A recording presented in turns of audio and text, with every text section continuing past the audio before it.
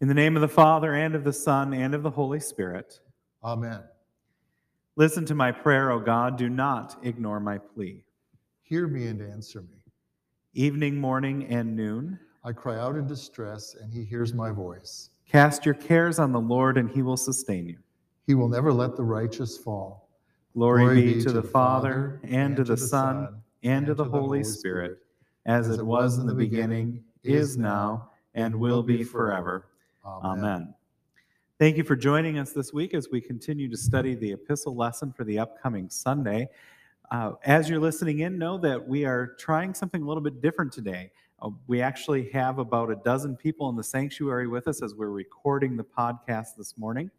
And it's the Tuesday morning Bible study. And so normally you hear just Paul and I musing about the readings and the hymn, but if somebody who is in the room wants to ask a question, they'll ask the question and then I'll restate it so everybody listening can hear what that is. And we will go ahead and have the interaction from people gathered in the room with us. And so Paul and I are very excited about this morning. It's just an adjustment we have to make in order to make all of the schedules work this week. And so we hope that it's enjoyable for those who are listening at home as well.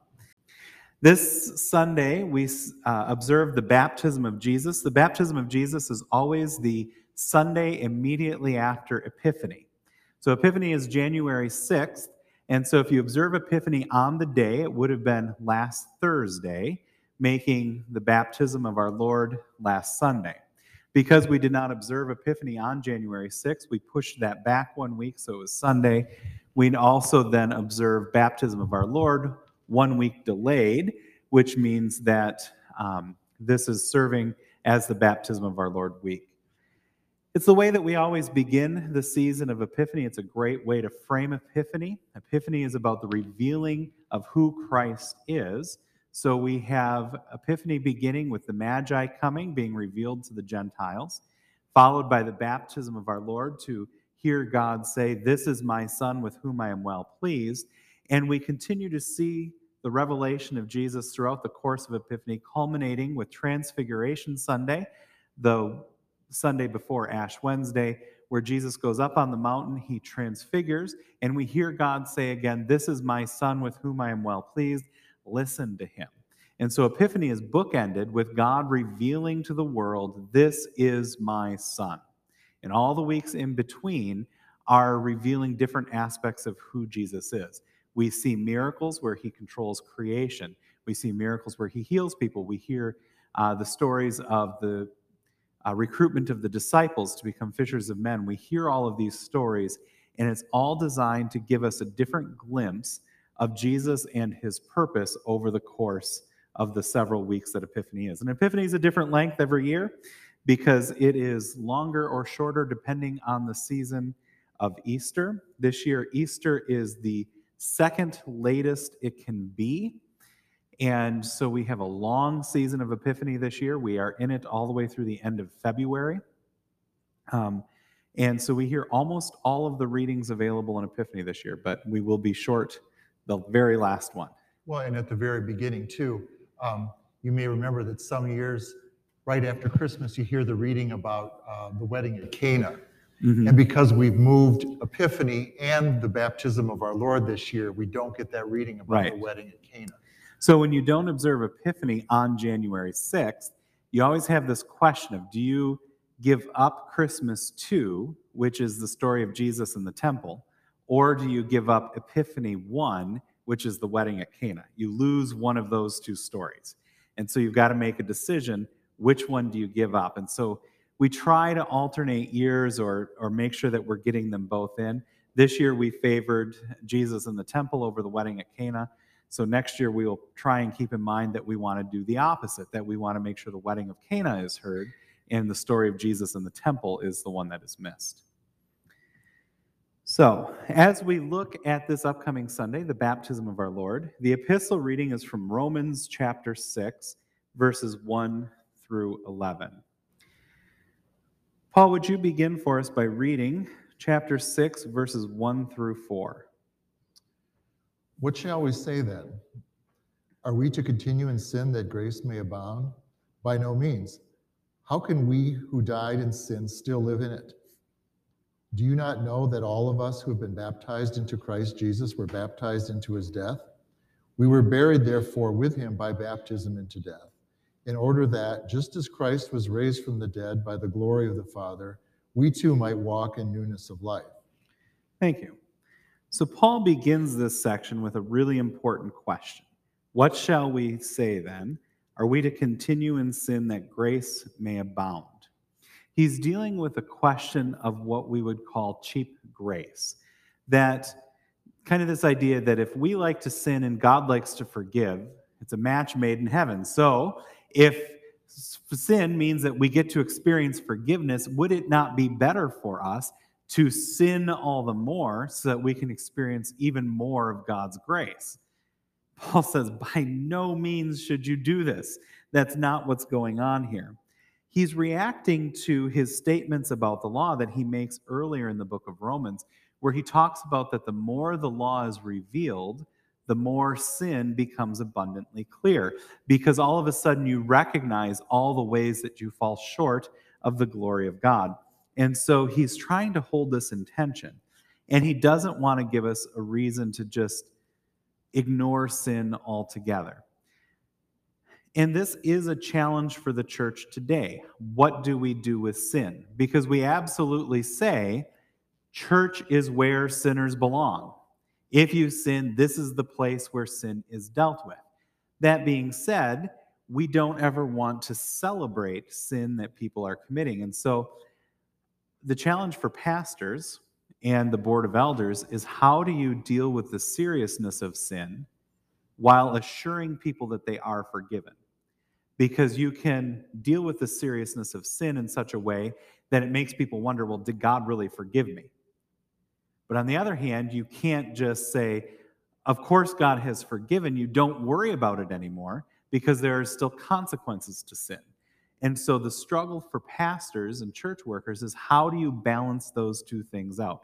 Making sure that people know that sin is serious and has consequences for it, but at the same time also live with the assurance that absolutely you are forgiven. And that becomes the challenge that we face. And the way that Paul deals with this is he looks at baptism. Now, what we hear next, verses 3 through a good portion of the part we haven't read yet, sounds incredibly familiar to us. It is the text that is used during a funeral service when the casket is covered by the funeral pall. So if you remember, in a funeral, we have the opening hymn, the invocation, and then the pastor comes down next to the casket and covers the casket or the urn with a white cloth. That's called a funeral pall.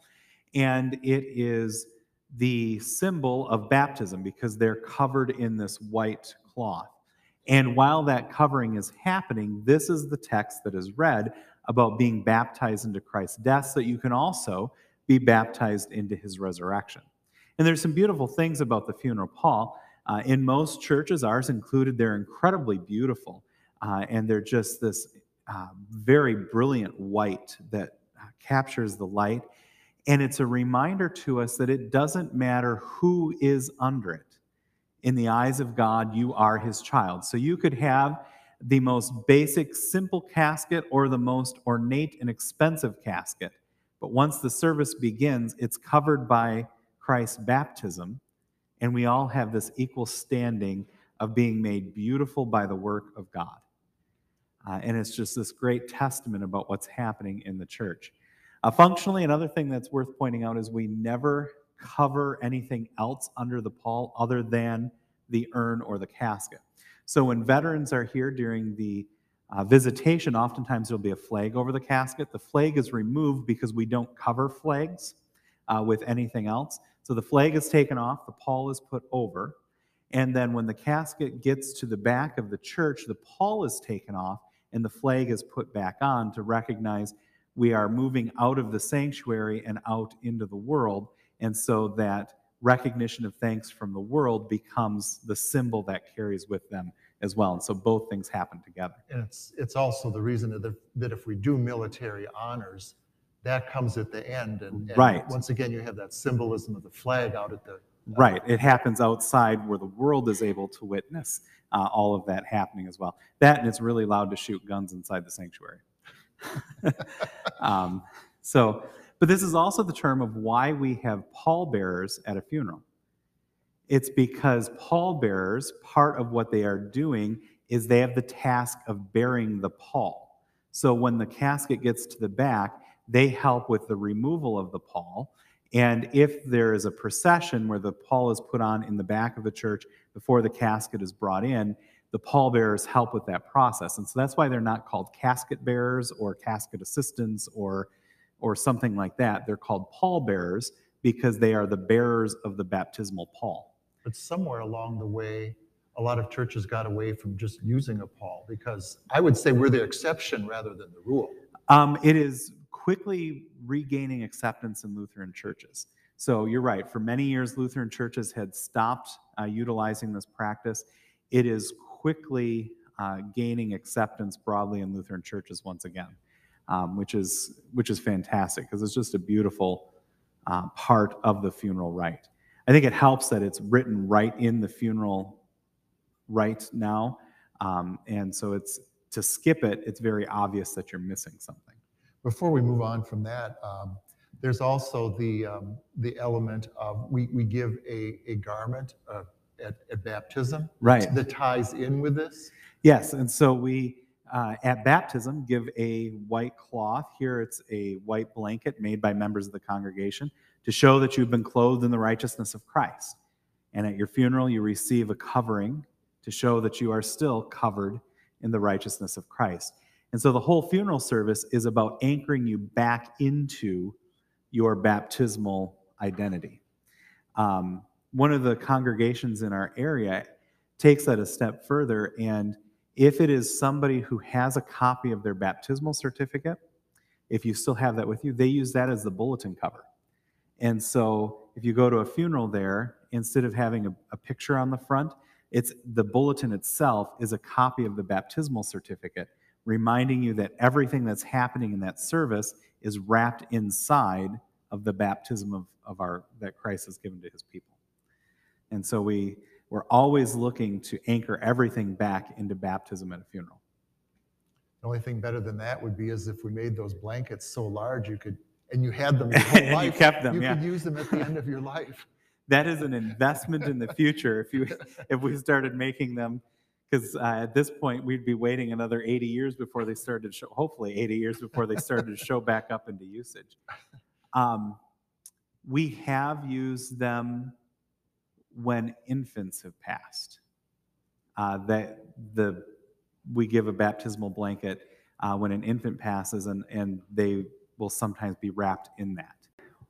So looking then after verse 2, Paul gets to the meat of this. Do you not know that all of us who have been baptized into Christ Jesus were baptized into his death? We were buried, therefore, with him by baptism into death, in order that, just as Christ was raised from the dead by the glory of the Father, we too might walk in newness of life. So he's answering that question of should we continue in sin by saying, well, no, you died to sin. Contrary to the death that happens with the physical body at the end of life, that is a consequence of sin. Baptism itself is death to sin, that a new person is being created. And we are buried with him by baptism. And so we can picture baptism itself as a burial with Christ in the grave, looking forward to the resurrection of the dead and the life of the world to come. And the purpose of this is to walk in newness of life. We're not baptized in baptism, we're not baptized so that we can sin even more. We are baptized to signify we have entered into a new family with a new identity, and that has consequences for the way that we are going to choose to live the rest of our life. So with that in mind, let's jump into verses 5 through 11, please.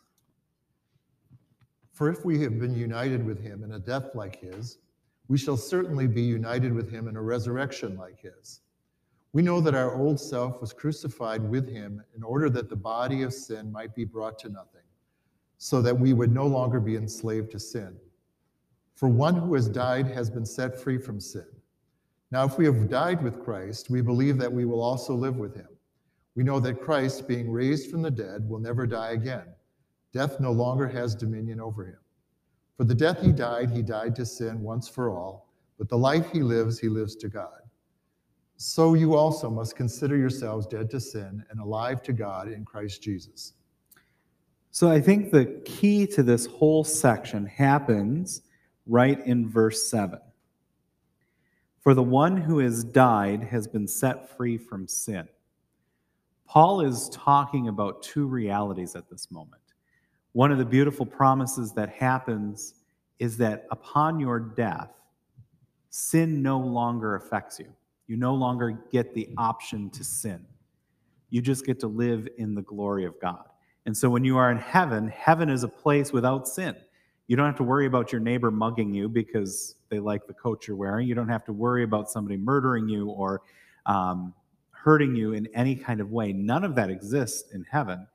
And so we have this image that death itself is this separation from sin affecting you any longer as you wait for the resurrection of the dead and the life of the world to come. And in the new creation, there is also no sin. But Paul's bringing this back into this life as well. Not only do you don't need to wait until you die to have that experience of being set free from sin, but you can also have it in this life as well, because you have been set free from sin. You can understand what sin is because the law has revealed it, and you can resist temptation. Notice he's not saying you are going to be free from sin. It's not that you're going to be sinless, but you are not bound to continue in sin. And so this is what we call sanctification, that the course of the Christian life is the life of understanding what God expects for his people. One of the things that has kind of changed in the way we talk as Christians over the last, probably 50 to 100 years, is we talk about sin primarily as the things we should not do. And we've given up talking about Christian virtues, of what does it mean to live as a Christian. If you ask somebody, what does it mean to live as a Christian, they're probably going to give you a list of the 10 Commandments. Here's the things you can't do. But for much of Christian history, we talked about living as a Christian means you live in this way. You love your neighbor, you choose chastity and purity and generosity and humility. And these are virtues that we carry with us that describe a life of action, as opposed to the commandments, which give us a list of things that we should not do. And so it's a life of action versus a life of inaction. And when Paul's talking about this, that we are set free, verse 7, for one who has died has been set free from sin, he's saying we now have this opportunity to live the virtuous life. And a virtuous life isn't a perfect life, but it's a life striving towards certain ideals. And I was listening to a podcast about this a couple of months ago, and it dealt with particularly the virtue of chastity, and how this pastor was arguing that perhaps the disservice we have been doing to our young people is when we talk about you shall not commit adultery, we spend a whole catechism period talking about here's the things you can't do with your boyfriends and girlfriends, and here's the things you can't do before you get married, as opposed to talking about here's what it means to lead a chaste life. You can make mistakes along the way and still pursue the virtue of chastity.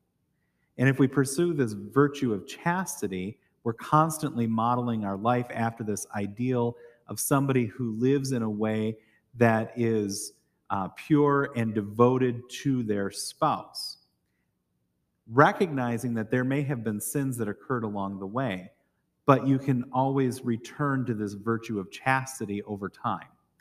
And he was contrasting that to the fact that in many ways the church has given up the virtue of chastity and held up the virtue of virginity.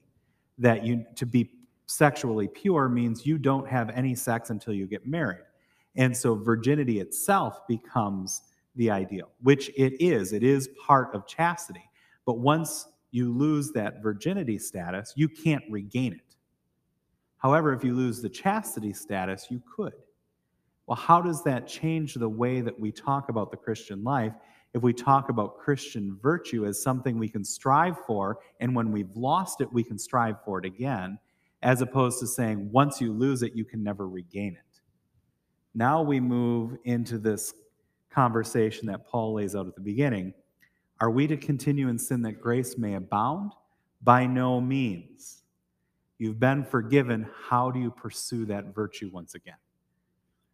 But you can see where this starts to get tricky, because when you're talking to high school and middle school students, you've got to really anchor this virtue down pretty hard as something that they want to pursue, because the temptation is going to be, well, I guess I can always come back to it later.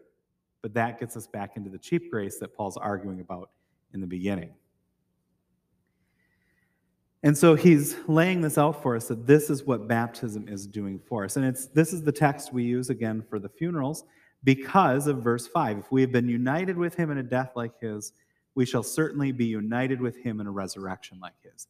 And there is the promise of baptism, that the Christian does not die forever, because the Christian has the promise of the resurrection of the dead.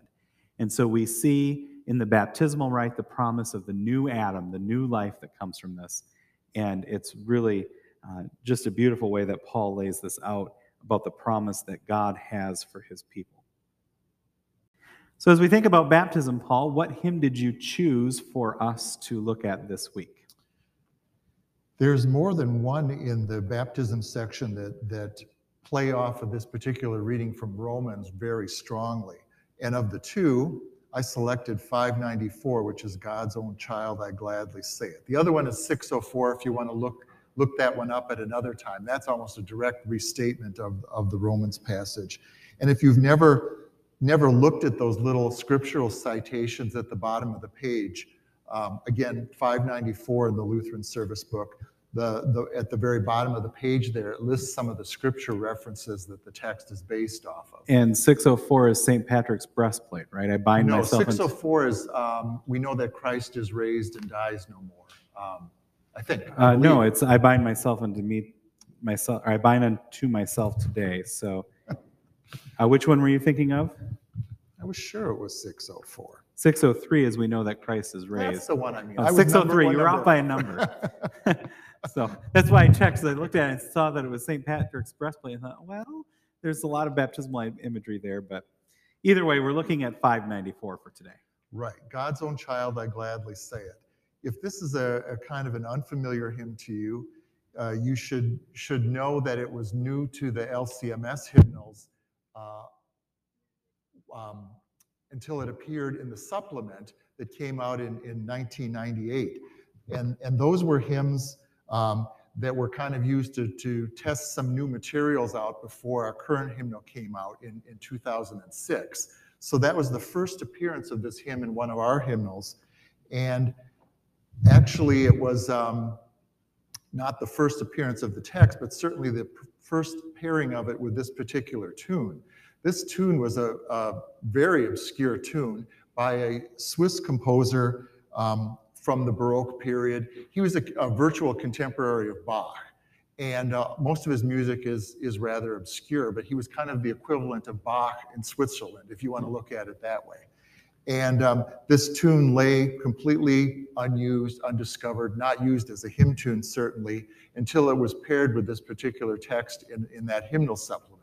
So it was kind of a new contribution that the LCMS Worship Committee brought to 20th century hymnody. But it's a contribution that was very quickly accepted. I think this one has some pretty broad acceptance throughout Lutheran churches. It's catching on, but that is the first appearance of it. Do we pair any other text with this tune?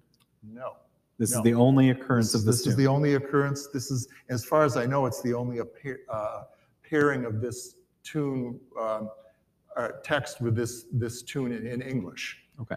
The name of the tune, if you look down in that same corner by the scriptural references, is Bachhofen, which is the last name of the composer. Very often, you'll find that the tunes are named for the first line of the hymn, and that's, especially with German language hymns, that's usually how it goes. Ein feste Burg, a mighty fortress. That's where the name of the hymn tune comes from. Here it's the name of the composer. And the composer Bachhofen, as I said, was the equivalent of Bach in Zurich at that particular time. His dates line up almost exactly. The author of the text, Erdmann Neumeister, was also almost an exact contemporary of Bach. And his claim to fame was he wrote a lot of texts that were very Orthodox Lutheran.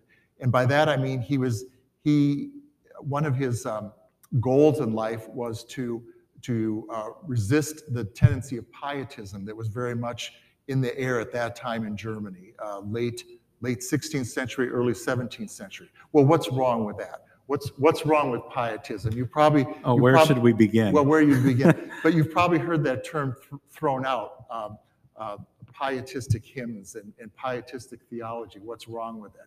Well, the emphasis tends to be too much on feelings and individual experience rather than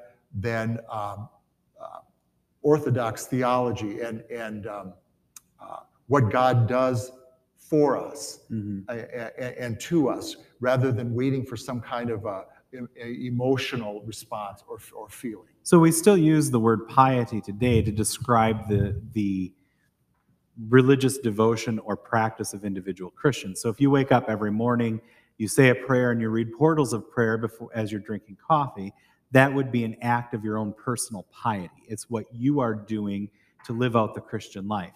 Where pietism went wrong is it said there are certain things you must do in order to make sure that you are really living the Christian life and really feeling it. And so pietism hymns often deal with a lot of emotional actions or have a lot of emotions built into them. They tend to really look at your feelings. Are you feeling what God has done for you? And also looking almost to a level of purity within the people who are engaged in Christian life.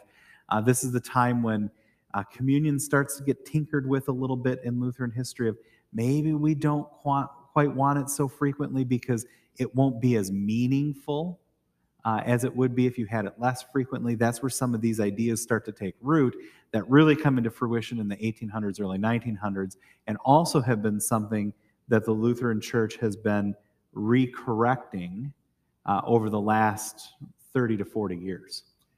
And baptism gives us a lens to really look at this very carefully, especially as Lutherans understand baptism, because baptism is we look at it as this free gift of God, something that God does to us. Whereas in other parts of Christendom, they look at it as, oh, well, I need to reach some kind of state of faith before my baptism is effective or appropriate even. And so as a corrective to that, Neumeister was very insistent that, yes, we have a proper understanding, a Lutheran Orthodox understanding of baptism. And he reflects that in this particular text.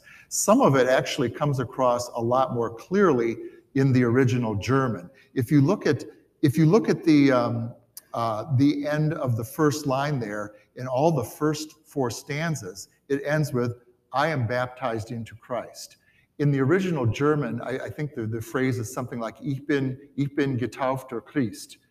Is close to that, Krista? Yes. And yes, so we can have a German check today because Krista's here. Yeah. And what's lost there a little bit is you are part of Christ. That comes across much more strongly in the German than it does in the English. In English, we're baptized into Christ, but in the German, it's also the implication of that we are part of Christ. And so that is part of the genius of his poetry here, is that he emphasizes that all four times in those first four stanzas. Well, then you may think, well, what about the last stanza? If you look carefully towards the end of it, the very last line there, last stanza, last line, he comes back to it one more time. I am baptized into Christ. I'm a child of paradise. So he doesn't leave that notion out of that final stanza. Right. But I like how he plays with that there. I am baptized into Christ. I'm a child of paradise. What a beautiful poetic way of saying we are heirs of the kingdom of heaven. because we hear that phrase all the time. We are heirs of the kingdom of heaven. But to say, I'm a child of paradise, it recasts that in a different light while still saying the same thing and allows us to contemplate it in a different lens. And the balance of the hymn unfolds what baptism means to us, at least from a Lutheran understanding. Stanza 1 is kind of a definition. And then if you look through stanzas 2, 3, and 4, you see the three things that, right there at the beginning of the stanza, the three things that baptism helps us fight against: sin, Satan, and death. Mm-hmm. They're right there at the beginning of the stanza. And then it unfolds how baptism does these miraculous things. It's also, as you said, I'm a child of paradise. We inherit the kingdom of God. This would be very useful as a funeral hymn, especially if you used those last two stanzas, talking about death and how baptism really gives us that confidence and reassurance that really to die is gain. Right. Well, in the third verse, of all of them, I think is one of the most powerful for me. Satan, hear this proclamation, I am baptized into Christ. Drop your ugly accusation, I am not so soon enticed. This idea that when we're thinking about as Paul says at the beginning of chapter 6, what shall we say then? Are we to continue in sin so that grace can abound? By no means. What do we have in its place? Satan, hear this proclamation, I am baptized into Christ. Get away. Get behind me, Satan. Drop your ugly accusation. I'm not so soon enticed, because we know of the better that is waiting for us.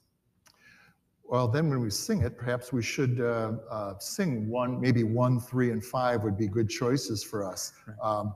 Well, 5, another thing about 5 is you can kind of look at it as another way of expressing what we do after communion in the Nunc Dividis. Lord, now let your servant go in peace. We've been released, we go in peace. Right. And the poetry in verse 5 continues that, as we said, it's just so rich in thinking about things in a different way. In that second line of verse 5, we get the phrase, open-eyed my grave is staring. Imagine for a moment what it's going to look like on the last day when Christ returns and there's the resurrection of the dead. You're going to see all of these holes in the ground where graves used to be as people are there. And so you get this open-eyed vision, or this vision of cemeteries with all of these open eyes staring as what they once held captive has been set free. Because you're not bound in that spot for eternity. And so it's just beautiful, beautiful imagery. The tune for this, I think, is an interesting balance of singability, but also offering a little bit of challenge. So we've talked before on the podcast that hymns that are successful stay within a tighter range. And this looks to be about an octave and a step, so very singable. But it gives us some rhythmic challenge in the sense that many syllables are spread over multiple notes. So we get that right in the beginning. God's own child, I gladly say it. And so the challenge comes in paying attention to putting multiple notes on one syllable.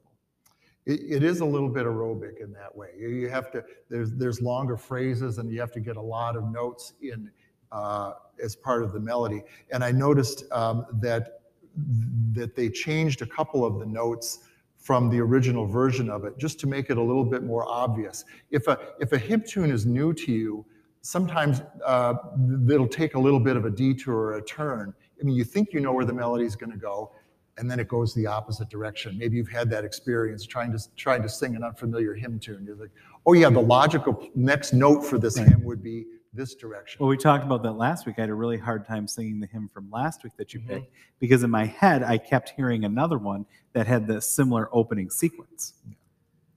So what they did was they altered a couple of the phrases to make them a little bit more consistent or predictable, or in the way that you might expect the tune to go. So you'll notice that, in fact, one of the changes was at the very end of the hymn tune is almost a parallel of the beginning of it. So it kind of has an A-A-B-A form. that it returns to very familiar material at the end to make it a little bit more user-friendly, so to speak. Now, when we look at the structure of it, it's 8787, 8877. That can't be a very common meter. And it is not. So it's not interchangeable with a lot of other poetry. Right. Yeah. So if you're looking at that's in the bottom right-hand corner as well. That tells you what the syllable structure is of this poem. And so all poems have a syllable structure. Some are common, some are not. This would be a less common structure. Okay.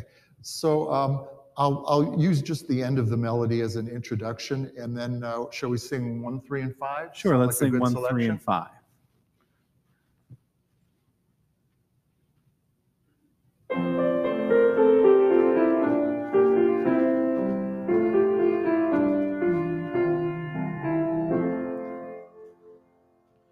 God's own child, I gladly say it, I am baptized into Christ. He, because I could not pay it, gave my full redemption price. Do I need His treasures many? I have one worth more than any, that brought me salvation free, lasting to eternity. Satan, hear this proclamation, I am baptized into Christ. Drop your ugly accusation, I am not so soon enticed. Now that to the font I've traveled, all your might has come unraveled, and against your tyranny, God my Lord unites with me. There is nothing worth comparing to this lifelong comfort sure. Open-eyed my grave is staring, even there I'll sleep secure. Though my flesh awaits its raising, still my soul continues praising. I am baptized into Christ, I'm a child of paradise. And so a great tune, and that tune that goes with this text really helps celebrate and embrace the joy, I think, that comes with this text. There is a lot of joy in that tune, which when you think about the darkness that's in, the last two stanzas talking about death and even about the threatening nature of Satan in stanza 3 just seems very much at odds with it. But it's that reminder that even in the midst of all this, you move forward in joy. Right. Yeah, and so this, I think, does a great job of capturing joy. Almost feels like a dance tune, like a Renaissance dance feel to it. We pray. O Lord, have mercy upon us. O Christ, have mercy upon us. O Lord, have mercy upon us. Our Father, who art in heaven, hallowed be thy name. Thy kingdom come, thy will be done, on earth as it is in heaven. Give us this day our daily bread, and forgive us our trespasses, as we forgive those who trespass against us. And lead us not into temptation, but deliver us from evil. For thine is the kingdom, and the power, and the glory, forever and ever. Amen. Blessed Lord Jesus Christ, at this hour you hung upon the cross, stretching out your loving arms to embrace the world in your death. Grant that all people of the earth may look to you and see their salvation. For your mercy's sake we pray. Amen. Let us bless the Lord. Thanks be to God.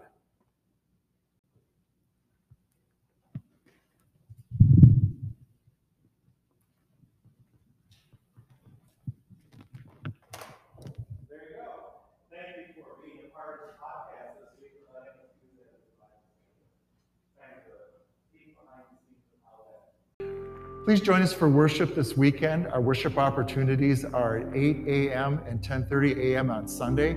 and on Mondays at 6:30 p.m.